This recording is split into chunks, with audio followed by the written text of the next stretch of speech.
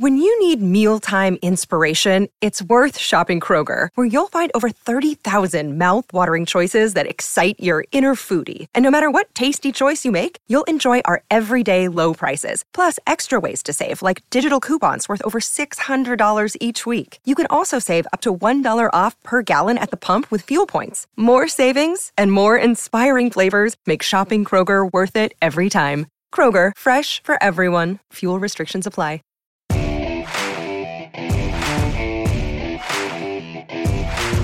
Don't miss out on your chance to listen to four-time Super Bowl champ Charlie Weiss on the only podcast solely devoted to everyone's favorite position in football, the quarterback. Listen for free now by subscribing wherever you get podcasts or by going to CelebrityQB.com. Welcome to the Fantasy Throwdown Podcast, bringing you the latest in sports news, fantasy analysis, and opinions. Don't forget the hot takes. Can't have a sports show without hot takes these days. What about hot cakes, though? I want some hot cakes. Now, here's your host, ready to jump into the thick of things, Dwayne Callender. What is going on, Throwdown Nation, on this Sunday evening? What an just unbelievable slate of games we had, and just some mind-numbingly strange plays that went on throughout the course of the day for Week 3 in the NFL. So let's get right down to it, because, the shocker of the day, and, this cost me quite a bit of chunk of change between survivor pools, just looking at how the game was going live and thinking, there's no way this is going to hold. The Minnesota Vikings at home, 16.5-point favorites. 16.5-point favorites. 16.5-point favorites. Just so I can repeat that to you folks. At home against a lowly Bills team with a rookie quarterback playing in his second NFL game in Josh Allen, a Bills team without LaShawn McCoy, who was sitting out with a rib injury because they didn't want to risk it against the Minnesota defense that is hard-hitting. No LaShawn McCoy. No discernible receivers to speak of. The Minnesota Vikings, at, again, I remind you, 16.5-point favorites, manage to get their asses handed to them and lose 27-6 to the Bills. And what was the biggest upset in the past 24 years in the NFL in terms of point spread. No significant point spread was overcome by a wide amount in 24 years. And to the extent that this wasn't even a close decision. This was well sealed in doubt, since the middle of the third quarter, when Minnesota still had not recorded 4 first downs as of yet. They were still struggling to get 4 first downs towards the end of the third quarter. A Minnesota offense that still had not had 100 yards of offense yet. A Minnesota offense that still had Adam Thielen and Stephon Diggs fully healthy. I mean, there's no rhyme or reason to say this other than the Minnesota Vikings laid a complete and utter egg. I mean, there's just no nice way of putting it other than in front of their home fans, the Minnesota Vikings laid a turd so foul that everyone was heading for the exits as soon as they could. I mean, this was one of the most pitiful performances you will ever see out of a potential Super Bowl contender. There is no justifying this result. It wasn't even as though the Bills were doing anything that spectacular. This was just Minnesota being unable to get out of their own way. Multiple turnovers. Kirk Cousins looking pitiful. Just throwing bad passes. Fumbling in the pocket because he's not reading the pass rush from the Bills. A Bills front line that was absolutely dominating the front lines of play with the Minnesota offensive line being overwhelmed. I mean, it wasn't close. Again, from the onset of the game, even after halftime, with Minnesota down multiple scores, no response from Minnesota, none whatsoever. I can't, for the life of me, even I thought, second half, got to bet on Minnesota because there's no way they can come out as flat for the second half as they did for the first. I mean, it's just as it is just as perplexing as it will ever get in terms of an actual sporting event, because pretty much every expert put this as one of the most lopsided matchups you will ever see. And yeah, it was one of the most lopsided matchups you'll ever see, in the opposite direction completely. It will be the biggest upset of the year. As much as we talked about Fitzmagic beating the Saints in the Superdome, this was far worse because at least Tampa had an offense. The Bills don't have an offense. They barely had a defense. Vontae Davis walked out on the team at halftime last week when the Bills were already down multiple corners. The Bills still are down multiple corners and yet still bottled up a Minnesota offense that was supposed to be top 10 in the league, even without Dalvin Cook. I mean, again, this is mind-boggling what happened today because no one can put a finger as to what the hell happened. It will be very interesting to see what Minnesota does from here on out because clearly there are issues on that offensive line that have to be addressed. But the fact that they didn't have a pulse whatsoever on offense or on defense to actually get back in that game. No big plays caused by that Minnesota defense. No big plays generated by that offense. Inexplicable how they got their asses handed to them for 60 minutes without so much as a counterpunch. Nothing out of this team. I mean, that's the biggest shock of them all. It wasn't even like they tried a furious comeback. There wasn't even resistance. They just kind of accepted it for what it was and went along their way. I mean, anyone betting the second half action, I mean, it was just, you're just scratching your head because you can't figure out what just happened here. Did we completely get it wrong? Or were the Bills not as bad as we originally thought? I still think the Bills are bad, even without Nathan Peterman behind center. But man, oh man, the Vikings, the stink from this game will permeate for the rest of the season. Just because no one in the public is actually going to trust them after this debacle. Not at all.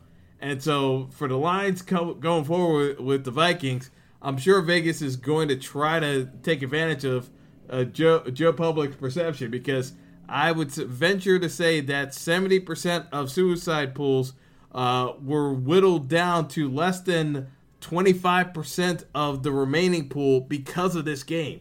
So many folks were on this game just because it was a safe enough pick that between the Bears being iffy and the Jags being the Jags and Blake Bortles, you weren't exactly sure who to go with, so you went with the Vikings game because that was the safe game. Obviously not. But, it is mind-boggling, to say the least, that a 16.5-point favorite got absolutely smoked in their home building without injuries being a factor in the mix. So, just to put a bow on this one, in terms of the fantasy impact, you have Josh Allen leading all scorers with 27 points on 15-20 passing, 196 yards, and 2 touchdowns. Basically, he had a rushing touchdown. Actually, 2 rushing touchdowns. So, I mean, again, this was just a mess. 2 rushing touchdowns. He threw for 1 as well.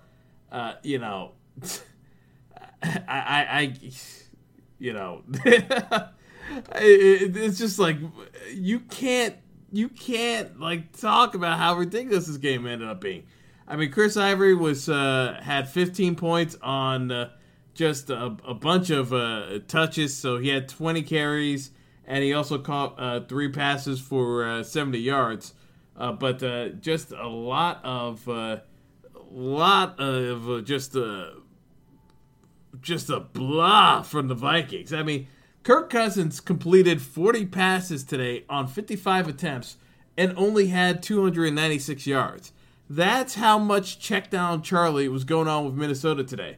I mean, just dink and dunk and more dinking. I mean, there was just nothing going on. And because the game got out of hand so quickly because of the turnovers by Cousins, Latavius Murray didn't even run the football. I mean, he ended up catching 5 passes, but, I mean, that was basically it. That's how he got his points. There was nothing else going on for the Vikings because Adam Thielen caught 14 passes today, but only had 105 yards. I mean, it was so dink and dunk. There was nothing going on. Like, Minnesota just could not block, and, you know, Cousins was just afraid for his life, basically, and just kept checking down the pass.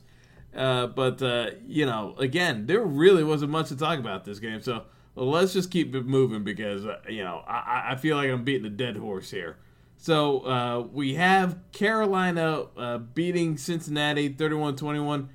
This was a good performance by the Panthers here because they could have easily gone by the wayside and just try to force the pass and just turn the ball over. Cam only threw the ball 24 times, but to be honest, that was fine. You know, because Christian McCaffrey got a ton of touches. The speeches by Ron Rivera about Christian McCaffrey carrying the ball quite a bit, you know, it wasn't hyperbole or BS. Like he was being legit about it because the amount of, Christian McCaffrey had 28 carries. You know, yeah, he caught 2 passes as well, but this was all just going along the lines of running the football with the Lions. You know, not the Lions, the Panthers. The Panthers literally just buckled down and just took it to the Bengals front 4 and had their way with them. So that was pretty impressive. I'll say it was. You know, I was expecting big things from Devin Funchess. I mean, he did catch a touchdown, so he put up 16 points on DraftKings. But and you know, because Cam ran for 2 touchdowns inside the red zone, I mean that was the reason why McCaffrey didn't have a bigger day running the football. Because I mean, again, 28 carries for 184 yards, nothing to sniff at. I mean that was man's work right there. So for the folks who said that like McCaffrey rushing for 20 plus times couldn't get it done for Carolina, guess what? McCaffrey is the lead back. There is no C.J. Anderson exposure here. I mean, C.J. Anderson caught a pass for a touchdown, but for all intents and purposes, this was the Christian McCaffrey show. And, you know, he's not just a pass-catching back. He can run between the tackles because a lot of those were tough yards, too, that he gained. So that was my takeaway from this. Gio Bernard did what he does best. He ran between the tackles for a little bit, but not... you know, I thought he was going to get somewhere around 12 to 15 carries. He ended up at 12. He had 5 catches for 25 yards on 9 targets. So he got to his 19 points on DraftKings and PPR formats. You know, again, nothing that's going to blow you away because this was the thing that Mixon has that home run capability. Gio doesn't, but like he's productive. So that's what I expect out of Bernard moving forward with Mixon out for a few weeks with the knee injury. Bernard's going to keep solid. The question here is A.J. Green left the game. You know, they mentioned that it was a hamstring issue. He did come back, but, you know, he was a bit limited. So the Bengals did end up using Tyler Boyd, and Boyd came through. I mean, he had 6 catches for 132 yards and a touchdown. So he broke out today, and, you know, if you played him in the DFS picks based on some of my recommendations, you did well for yourself because he put up over 25 points. But, you know, this was a case where Andy Dalton reverted. He threw 4 picks. You know, he was kind of forcing it at the end, but you know, the Bengals, like I expected, I thought they were going to throw the ball a bit more. it just didn't work out that way. I thought they'd be able to take more advantage of the Panthers' defense, and while they did to an extent, it just didn't continue throughout the game. I thought the Panthers did a good job adjusting, but I thought the Bengals kind of missed some opportunities too earlier on in the game.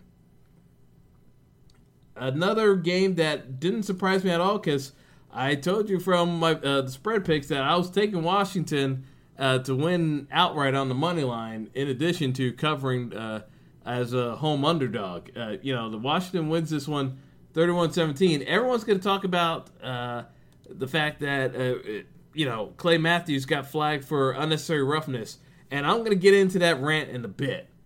But, the story of this game was the fact that the Packers still cannot run the football. There was a lot of talk about Aaron Jones coming back into the mix, and between him, Jamal Williams, and Ty Montgomery, the running attack would be looking a little bit better. It's the same offensive line. They can't run block. They barely can pass block, but they definitely can't run block. And, Jimmy Graham's not a blocking tight end. So they run into a ton of issues like this, and I think it's going to keep happening over and over and over again. I just don't think that there's much in the way of improvement that you're going to see out of the Packers when teams are clamping down on the outside and make it harder for him to target Devontae Adams. And, if Allison and Cobb are bottled up, it's going to be tough sledding. Because Aaron Rodgers can't extend plays like he normally would, because he's got a knee injury. And those were not conditions to be moving around in with a bum knee. The Redskins didn't look all that impressive on offense. I mean, there was a lot of captain check down with Alex Smith. But, Adrian Peterson was able to move the football on the ground. He was able to kind of bully the Packers on the offensive line at the point of attack. And, AP was all day was like the focal point of the offense. Not a lot of production out of Chris Thompson. Once again, Jamison Crowder was, he got a touchdown, but outside of that touchdown, he was nowhere to be seen. And Richardson caught a touchdown, but that was the only reception of the game. I mean, the Redskins don't have a passing attack, so I can't take them seriously. They got a bye week, and maybe they figure out some things, but I just think that they're a pretender. There's just not enough there with that team. They should be better than what they are, but I don't see anything else. But the Packers are in definite trouble. I firmly believe that. They can complain all they want about the unnecessary roughness, but while that did lock up the game for Washington on keeping the drive alive, the problem is that the Packers defensively can't really force the issue, and offensively, if Aaron Rodgers isn't playing at 10 out of 10, that team cannot rise above and take care of business. So that's a miss there as well for Green Bay. So just a lot of questions and not a whole lot of answers to it. So moving on, you got Baltimore and Denver. This is just the Case Keenum experiment is over.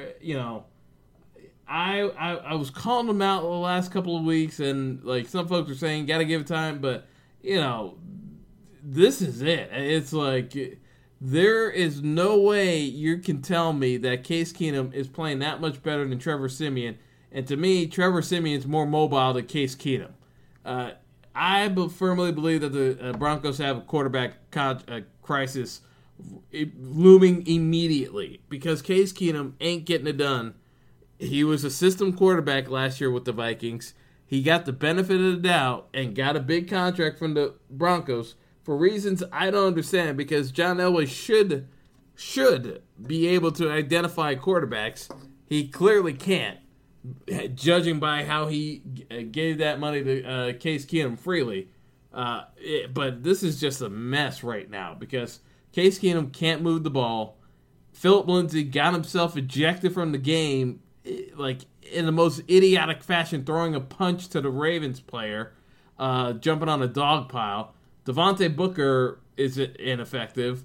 Royce Freeman, also ineffective, even though he scored a touchdown. He really didn't dictate a whole lot. But, again, I'm not expecting the Broncos to be able to run the football that effectively against the Ravens anyway. The problem is that Case Keenum cannot throw people open.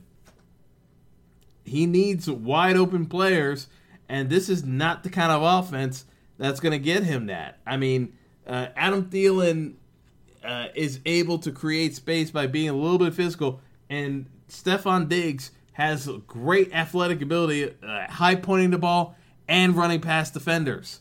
He doesn't have that right now with the Broncos because Demaryius Thomas, at this stage of his career, he's a good face-up receiver, and he can overpower defenders once he gets the ball in his hands. And Emmanuel Sanders is a fine route runner, but he's not going to create as much separation as those other guys I mentioned. So, again, this is a limitation of Case Keenum as a quarterback. I don't think he fits this team at all. And to be honest, I think Trevor Siemian is a better option.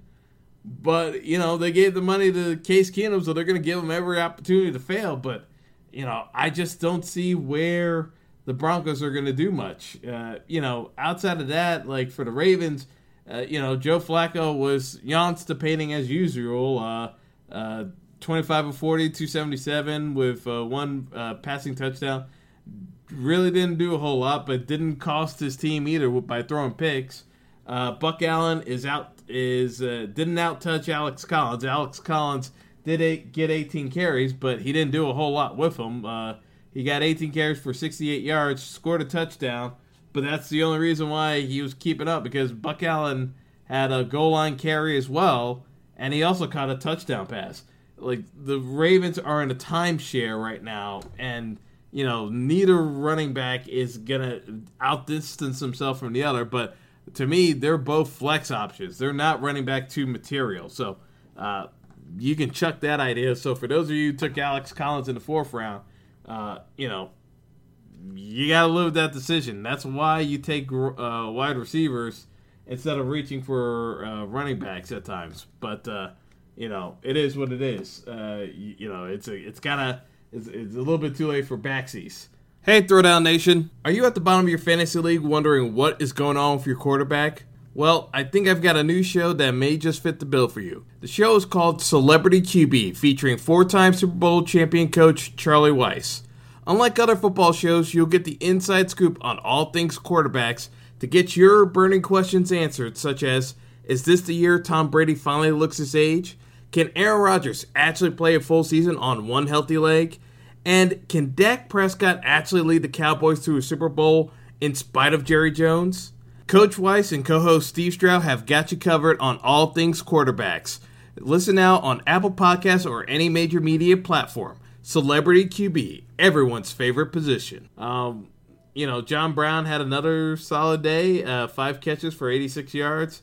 Didn't get in the end zone, but had another solid day. And Crabtree, another solid day, 7 catches, 61 yards. Didn't get in the end zone, but, on DraftKings, it's a solid day in the office. But, yeah, it's just one of those things where the Ravens are not going to blow you away. It's just you got to have Flacco stay in his lane. Speaking of staying in his lane, we have Blake Bortles. And I talked about this. If Blake Bortles plays like Blake Bortles, the Jags are going to have trouble. If Blake Bortles plays like Balake Bortles and uses his natural athletic ability, then the Jags are going to be fine. Blake Bortles showed up because the Tennessee Titans, knowing that Blaine Gabbert sucks, had a game plan in place where they were going to spy on Blake Bortles and make him be a quarterback. So Bortles did not have the option of throwing check down passes, did not have the option of running for a first down and using his scrambling ability. Blake Bortles was forced to read through coverages and struggled mightily doing it. Blake Bortles was 21 of 34 for 155 yards. If that doesn't sound like struggling, I don't know what is. Blaine Gabbert got knocked out of this game real early, and Marcus Mariota had to come into the game, but Marcus Mariota still cannot throw a football effectively.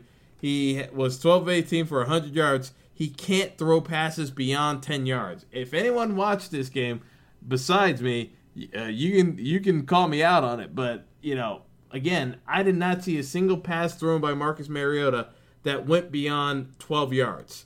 His elbow is screwed up, and I don't know what the Titans are going to do, but Blaine Gabbert definitely isn't the answer. The Titans have got to bring in someone that can throw a football. I mean, it's absolutely ridiculous, but Marcus Mariota is not healthy enough to play the game of football right now.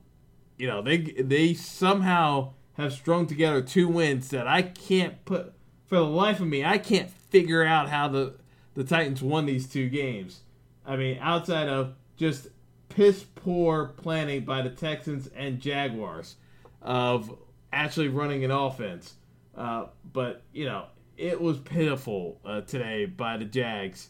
The defense obviously kept them in it, but the Jags offense had no idea what to do with the football at any time. And Blake Bortles was completely indecisive when trying to read coverages.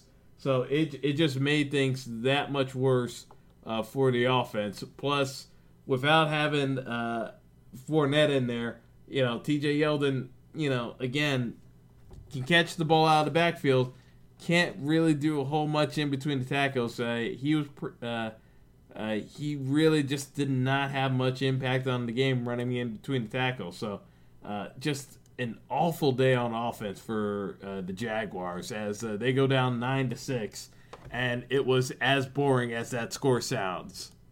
Moving on, we've got the team that lost to the Titans last week, the Houston Texans, facing my New York Giants, a team that desperately needed a win in a battle of 0-2 teams. Somehow the Giants managed to win this game, despite the fact that they gave up a ton of sacks. J.J. Watt had 3 sacks in this game, could have had about 3 more at the rate the game was going. This was a case where the Giants just grinded out a win. Odell Beckham Jr., 9 catches, 109 yards on 10 targets. He balled out. Sterling Shepard, 6 catches for 80 yards and a touchdown. This was a lot of just management of the clock when you had opportunities. Because between Eli and the rest of the offense, they did their damnedest not to screw it up. So they took what the defense gave them. Eli was 25 of 29 for 297 and 2 touchdowns. Gave up a bunch of sacks, but did not force the ball down the field for a turnover. Saquon Barkley, 17 carries, 82 yards, and a touchdown, 5 catches for 35 yards. Again, nothing that's going to blow you away. But from the standpoint of the Giants, this is progress because they played a game to make sure they didn't lose it. And unlike the Jacksonville game, they didn't have a critical mistake. Unlike the Dallas game, they didn't let their miscues short-circuit them. They just kept playing solid. Now, on the other hand, Houston, they've got a ton of issues. Tons of penalties. Deshaun Watson works well with Will Fuller. DeAndre Hopkins still catching passes. But a lot of these drives just got short-circuited by dumb penalties. I mean, the Texans had over 7. They had at least 6 or 7 penalties, and it was just penalties that either set back drives or gave Giants first downs. Like there is just too many things going on there, and this Texans team is too talented to be 0-3. I'll just flat out say it. They're too talented to be 0-3. I mean, they outgained the Giants, but honestly, the Giants didn't have turnovers, and the Texans did. And that's the end of the story. It's like they lost the turnover battle. They had more penalties. That's how the Giants were able to beat them. It's a 27-22 game, but like from a fantasy perspective, Will Fuller had a great day. Caught another touchdown pass with Deshaun Watson. So he put up 21 points. But outside of that, not a whole lot coming from the Texans. They should be better than this, and right now they're not, and that's why they're 0-3. So gonna move on to the Colts. And what did I say about Andrew Luck? His issue throwing the football down the field is very pronounced. The Colts are very scared of Andrew Luck. The Colts played a relatively mistake-free game, but they couldn't do anything when it mattered to beat the Eagles. They lost 20-16, with a very conservative offensive game plan. Andrew Luck was 25-40 for 164 and 1 touchdown. But on the final play of the game, when they have a chance to throw the ball in the end zone, Frank Reich pulls Andrew Luck in favor of Jacoby Brissett, and his rationale after the game was Brissett can get the ball into the end zone, which tells me that the Colts have legitimate concerns about Andrew Luck's arm strength being able to throw the ball over 40 yards. This is what I was talking about. Like, teams are picking up on the fact that the Colts can't stretch the field. And right now, T.Y. Hilton is basically a 5th-round pick if you're talking about it from a fantasy perspective, because T.Y. cannot get going. And, again, it's another subpar performance by T.Y. Hilton. The Colts have some issues, because if Andrew Luck cannot throw the football deep, this is gonna be an issue. And Eric Ebron, I know, was a big popular pickup. 5 catches, 33 yards, no touchdowns. It's Eric Ebron. That's what you get. But on the Eagles side, a lot of rust from Carson Wentz. 25-37, 255.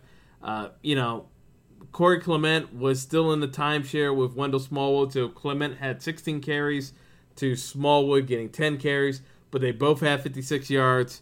Smallwood actually got the touchdown, so Smallwood ended up being a better DFS play than Clement.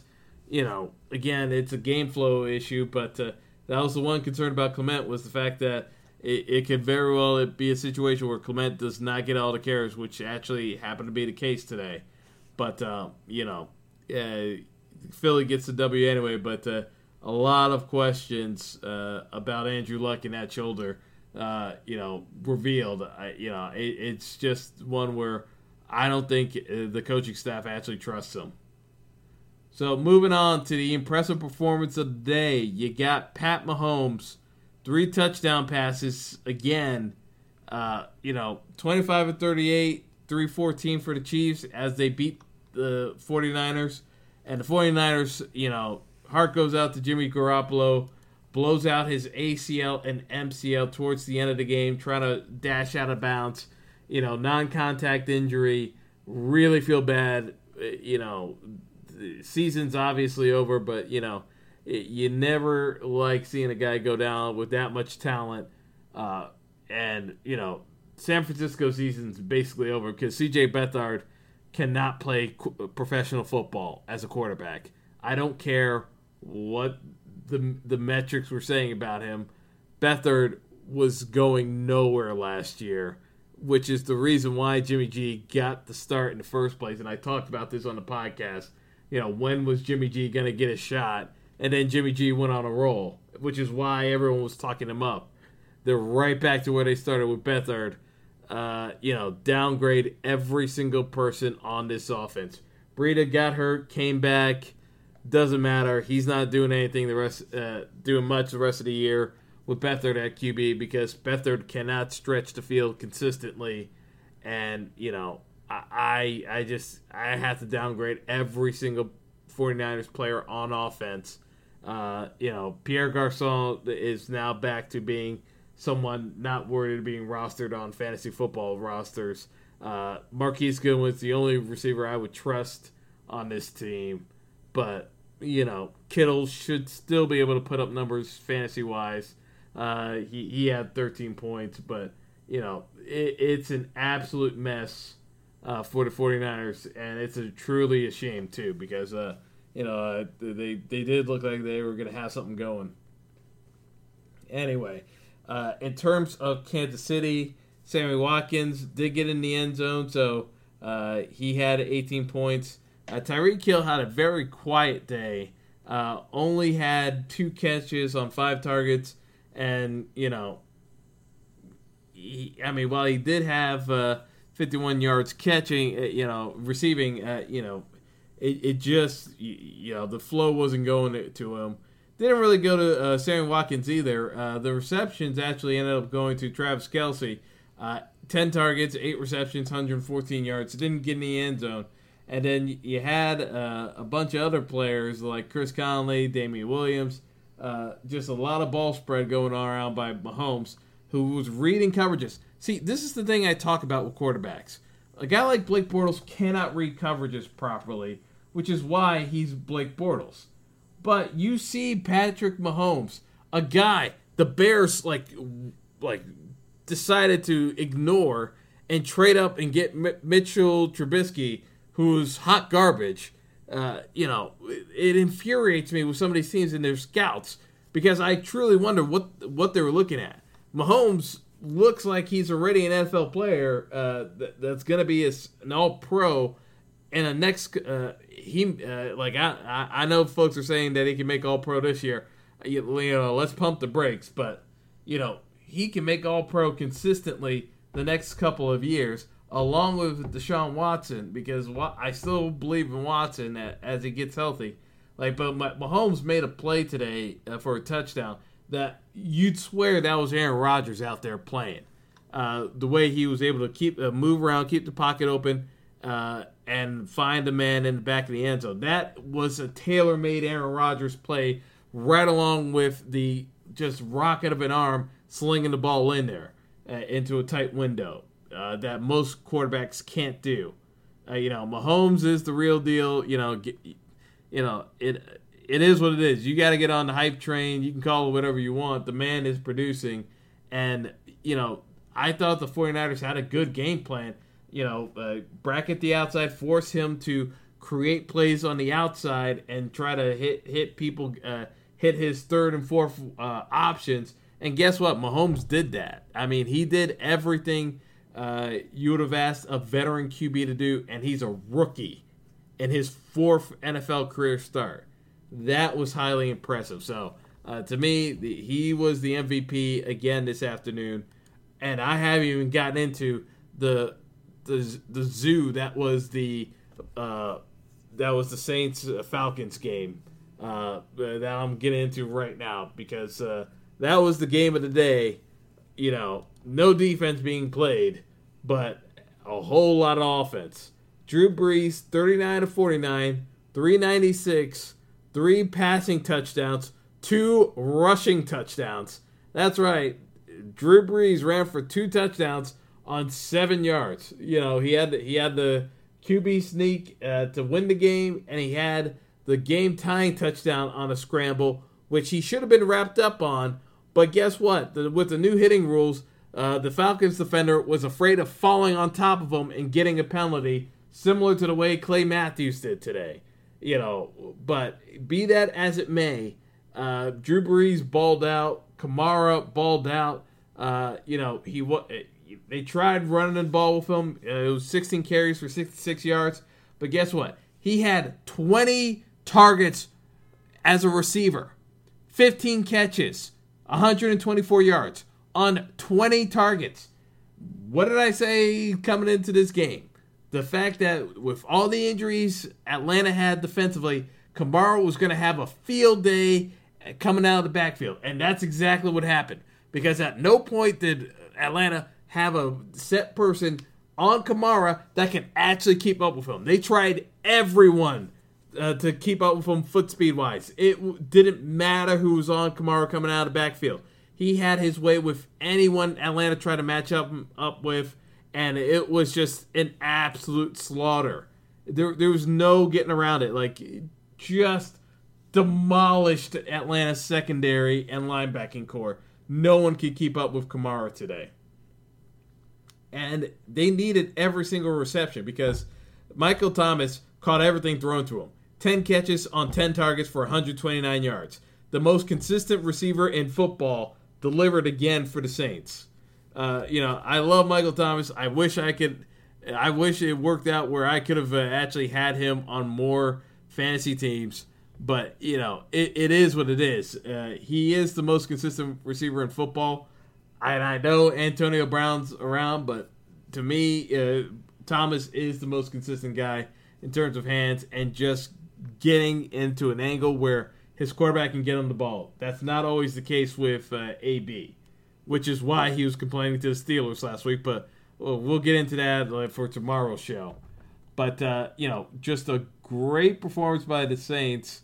And again, on the Atlanta side, because I didn't even get into this, Matt Ryan actually played well. He put up the numbers. He did what he needed to do. And, they didn't get rewarded for it because of the fact that the defense couldn't guard the Saints. I mean, Matt Ryan went 26 of 35 for 374 and 5 TDs. Normally, I rip on Matt Ryan. But Matt Ryan actually played a solid game today. He did what he needed to do. He got the ball to other options besides Julio Jones instead of forcing it into him. Calvin Ridley stepped up. 7 catches on 8 targets for 146 yards and 3 touchdowns. Calvin Ridley became the second option when Julio Jones was blanketed by 2 defenders. Julio Jones, when he did break coverage, he had 5 receptions on 6 targets for 96 yards, including a big pass play for it was either like 46 or 47 yards down the field.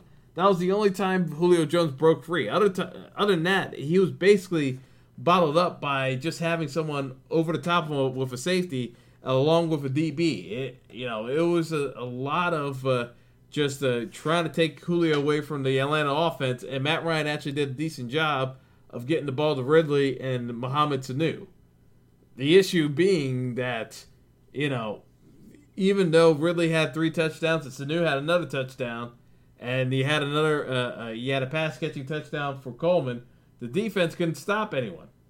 Neither defense could stop anyone. So when it came down to the overtime coin flip, I told folks that whoever wins the coin flip is going to win this game because I think they're going to score a touchdown. And sure enough, the Saints drive right down the field on a methodical drive that lasted over 6.5 minutes, and they got the touchdown to win the game. It's just one of those games where no one was going to make a difference defensively, and it just kind of came down to who had the ball for the last possession. But heck of a game. So, getting into the afternoon slate, you had, the Rams just be a juggernaut. The Rams win 35 to 23. 23 points for the Chargers because their kicker missed an extra point, and it screwed up the Chargers the rest of the way through the game because they couldn't decide when to actually go for it and when to go for 2 because they needed that extra point to actually get back in the game. Ultimately, it didn't matter. It was just going to go. It just wasn't going to work out in their favor. But, the Chargers tried to stay close with the Rams, but the Rams are just too good. I mean, even though Jared Goff had an interception, he was 29 of 36 for 354 and 3 touchdowns. Gurley had 100 yards rushing on 23 carries. He had 5 receptions for 51 yards. The Rams just are a machine. Robert Woods had 10 catches for 100 yards and 2 touchdowns. And Cooper Kupp had 4 catches for 71 yards and a touchdown. Brandon Cooks had 7 catches for 90 yards. Like, the three-headed monster passing attack for the Rams is that good. My fear for them was that they would all be wide receiver 3s because you didn't know week to week who's going to be the man. It doesn't seem to matter because they're all getting touches because the Rams offense is operating at such a high level compared to every other defense in the league. Like, no one's been able to figure out the Rams yet. I'm curious to see what strategies teams are going to employ because right now they look like the odds-on Super Bowl favorite in the early goings because no one has been able to figure out a way of slowing them down yet. Outside of that first Monday night game with the Raiders when it wasn't really the Raiders doing anything. It was just more along the lines of the Rams being rusty. So somebody's got to figure out something to do against the Rams, because it's gonna stretch out further. There's no doubt in my mind about that. But in terms of the overall fantasy production, for the top players, dominated by the Saints and Falcons players. I mean, Drew Brees and Matt Ryan were the top two QBs at 40 points and 36 points. Kamara was at 34 points. You had Gurley get 26 points. Receiving, Calvin Ridley led all receivers with 40 points. Robert Woods was at 33. Jordy Nelson actually had a good game with 29 points. Oh, I forgot to talk about that game. Yet another game where the Raiders were up in the fourth quarter and couldn't close the deal. Oh, guess what? It's because the Raiders don't have a pass rush. Yeah, well, if only they actually had a pass rusher that could be used to generate pressure on the QB like John Gruden's looking for. Yeah, if they had someone like that they didn't trade to the Bears before the season started. Oh, yeah. Anyway, in that game, like the Miami tried to give that one away. They came back to win 28-20. But, the Raiders, again, falling apart again late in the second half because they don't have a pass rush. It's clearly obvious. Teams figure out the Raiders' defensive strategy. The Raiders can't create turnovers, and they can't create sacks to get off the field with a pass rush. It's pretty clear-cut what's wrong with this team. But, John Gruden will say what he wants. Getting into the late afternoon games, you had Dallas going to Seattle and losing to the Seahawks 24-13. Dallas just looked like a mess. Dak Prescott, again, throwing less than 200 yards. Also threw 2 interceptions, both to Earl Thomas, who somehow got a taunting penalty for bowing. That's a new one. But, it's the NFL. But Seattle didn't manage to run the football. I mean, they kept pounding the ball with Chris Carson. 32 carries for 102 yards. The play calling is still atrocious for Seattle. Between Brian Schottenheimer and Jason Garrett, I mean, these are two of the worst offensive coordinators in the league. Ezekiel Elliott had 127 yards on 16 carries, yet Dallas is dropping back and throwing 34 times. It doesn't make a lick of sense. It's like, use the run to create play-action opportunities. Instead, Dallas is trying to throw the football and then run with Zeke when they're down multiple scores. It doesn't make any sense how this team's being managed. I know Cowboys fans have got to be just banging their heads against walls because it doesn't make any sense how that team's being run right now, and no one's happy. And coming into our final game of the day, which was masterpiece theater of how not to coach NFL teams. You had the Bears doing everything in their power to give away a game to Arizona, and then Arizona decided to give the game right back to the Bears. Chicago wins this one 16-14, and it was not nearly as exciting as the scoreline may have indicated. Basically, this game came down to the fact that Mitchell Trubisky is a terrible NFL quarterback right now. On the flip side, Sam Bradford looks to be completely done as an NFL starting QB, but Arizona refused to pull him until the last 4 minutes of the game, when then they threw Josh Rosen out there to the Wolves with Khalil Mack and the Bears defense ready to go after the quarterback. Made no sense to me. And of course Rosen struggled, mainly because he was ice cold, and you're trying to have him lead the team after you go down 16-14 when the Bears kick a field goal. Mind you, the Bears try to give this game away because they're down 1, and they're trying to go for it on a 4th and 1 when they're in a chip shot field goal range. Now, I know Cody Parkey sucks as a kicker. I know he sucks, but it's a chip shot. And if you can't have your kicker kick a 32-yard field goal, you need to get a new kicker. The fact that Matt Nagy tried to go for it on 4th down and then had to be talked into calling timeout, it's inexcusable because they had to burn a timeout just to use a rational thinking to go up ahead. Yes, would you like to get a touchdown to make sure you ice the game? Yeah, of course you would. But you got to at least take the lead. It's 4 minutes left to go in the game. It makes absolutely no sense to try to, because if you miss it, you gave Arizona a chance to salt the game away, and you might not get the ball back. Just utterly mind-boggling decision-making there by the Bears. They got away with it, mainly because Arizona just decided to throw out a rookie QB, and, there was no word on Sam Bradford being injured. They just decided to bench Sam Bradford at the most critical juncture of the game. It made no sense. But anyway, the less said about that game, the better. Let's get into some of the lineups for Sunday Night Football. Josh Gordon is inactive for the Patriots. So getting into my thoughts on doing DFS lineups just for the Sunday Night Showdown, I'm thinking along the lines of, because I know a lot of folks are going to be on Brady and the Patriots. I'm thinking of mixing this one up a bit, though. I may be leaning more towards the side of doing Kenny Golladay or Marvin Jones Jr. in the captain spot.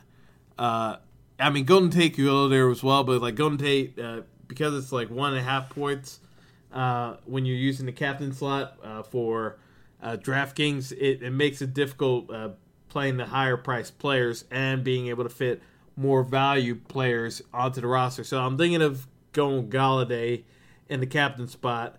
Then in my remaining flex spots, the remaining 5 flex spots, I'll take both quarterbacks. I'll take Brady and I'll take Stafford, and we'll see game flow wise. Typically, I would go with both one kicker.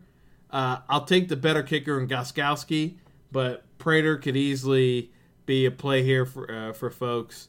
I'll take Marvin Jones Jr. because, like I said, it's between him and Golladay for the captain spot. So obviously, I'll have Jones Jr. as a flex, and then my last flex spot, I'll take Theo Riddick, just because the Lions do like to check down quite a bit to their backs, and Theo Riddick is their best pass catching back. So I'll go with Riddick there in that spot because Riddick will run me 5,200, so that should take up the rest of my cap space pretty much.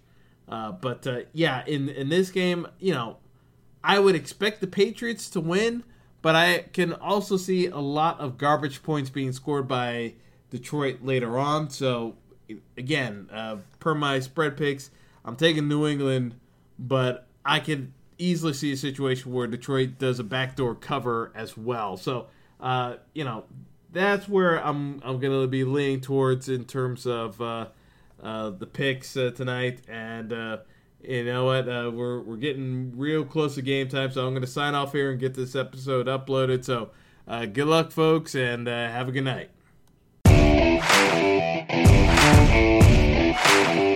It's the most talked about position in all of sports, the quarterback.